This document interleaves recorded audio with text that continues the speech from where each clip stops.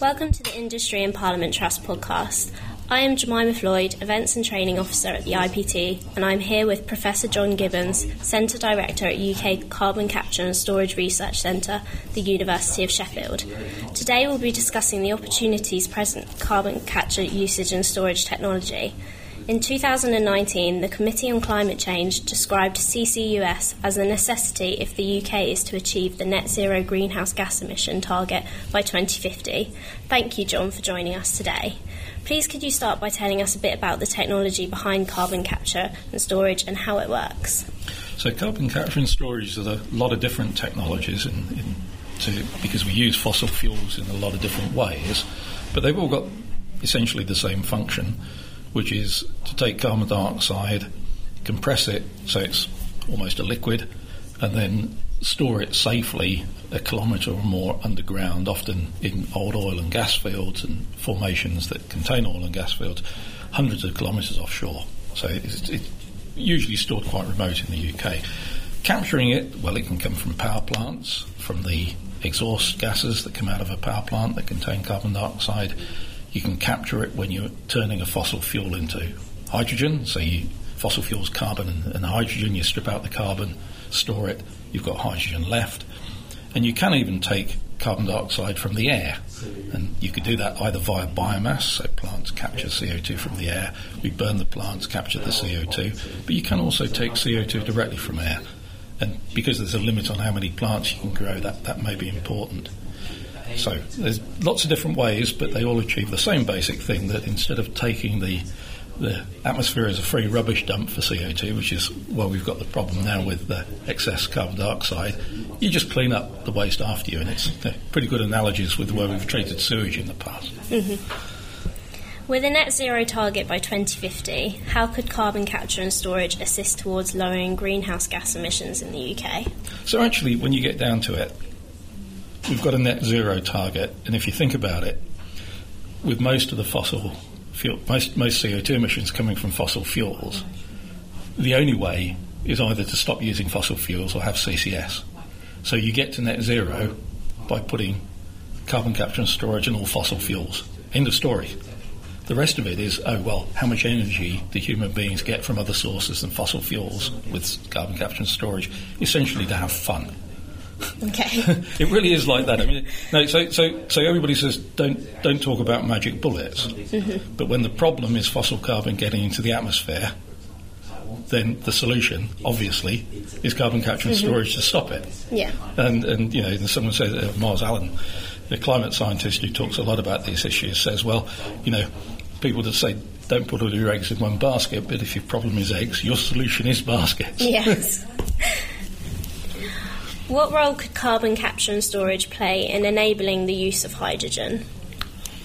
Yeah, so hydrogen is most cheaply made from fossil fuels, where you basically strip out the carbon and you're left with the hydrogen, and you make some more hydrogen by splitting water using the carbon. And you essentially take the oxygen from the water, which is hydrogen and oxygen linked together, you strip off that oxygen, react it with the carbon from the fossil fuel, release the hydrogen that was linked up to that carbon, and add those two sources of hydrogen together, and then take the CO2 away. And that's the cheapest way of doing it at the moment. You can split water using renewable electricity or nuclear electricity, mm-hmm. but it's more expensive, and the electricity is useful already in its own right. Okay. And I think what you've got to think there is, we have looked at hydrogen in the past, but we've looked at it because we thought we were short of fossil fuels. Mm-hmm. And when you've got a climate problem, you're not short of fossil fuels. Essentially, you've got too much fossil fuel. So right. The big thing is, don't put CO2 in the atmosphere. We're no longer really worried about using fossil fuels, provided mm-hmm. provided they are used with CCS. Okay. What infrastructure needs to be in place for the successful transportation of CO2? So I mentioned before the CO2 is stored kilometres down, tens, hundreds of kilometres offshore in the North Sea, which is where we've got the sort of formations that will hold CO2. So, starting at the back end, first of all, you need something which isn't really infrastructure. You either get it or you don't, which is the right sort of place to put carbon dioxide underground. And the UK is lucky that we've got that. Mm-hmm. Yeah, that's just there. Working back from that, you then need injection wells that'll go down a kilometre and put the CO2 away. And then you need pipelines going offshore to take the CO2, pipelines capable of holding gases at 100, 150 atmospheres. Mm-hmm. CO2 flows through those pretty easily, all within current oil and gas technology. And then onshore, you've got to collect the CO2 from different sources, so you need shorter pipelines offshore. Quite likely that those will be run at lower pressure for safety reasons. Mm-hmm. So that's the sort of infrastructure you need. All of that is something that at the moment is pretty much the province of oil and gas companies, and it's very, very good to see oil and gas companies picking this up. Okay. What is the importance of having a good business model and making it commercially appealing to shareholders, these projects? Well, I think that's obvious that if you're relying on private industry to do this, and we keep on saying in the CCS business, so what if the central electricity generating board was still there? That was closed mm-hmm. down over 20 years ago. They would just get on and do it. But mm-hmm. we have private industry doing it, and of course private industry needs to know that it can recover its costs. Mm-hmm. So you just have to have a viable business model. You do need to strike a balance between benefits to industry, benefits to shareholders. You do need to think about ways of funding projects which are different from maybe in the first projects than subsequent ones, because there's a lot of issues that you have with the first project. Mm-hmm. But if you don't get that right, people won't move. Unfortunately, we've seen a number of projects that have started and then not really gone through because the business model wasn't there. But I'm actually off to a business model meeting mm-hmm. As soon as we finish talking, and I think the government gets it now. Yeah. So essentially it's going to happen. The other big thing, though, is making sure that the model is backed up by actual quantity of money.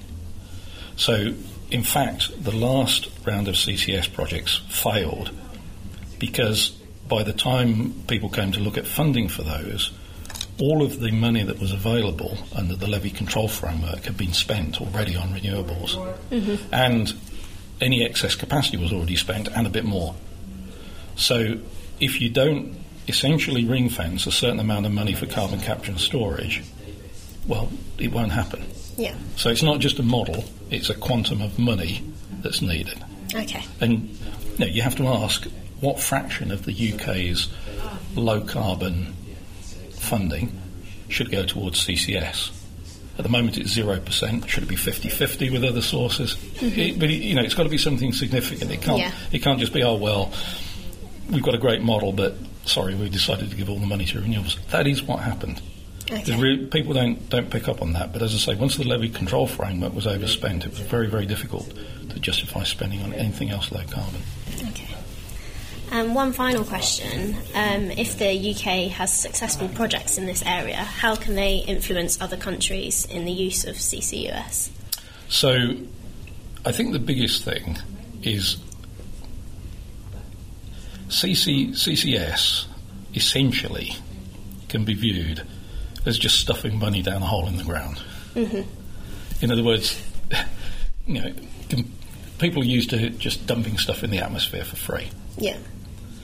So why are you paying money? It will cost money. You can't do it for nothing. You can't really get enough money, even in places where you can do enhanced oil recovery. You can't get enough money from utilisation to pay for this. It's costing money, but it's absolutely essential for tackling climate change. And I think just demonstrating that as a society you're not prepared to throw your waste in the atmosphere, even if it is free, mm-hmm.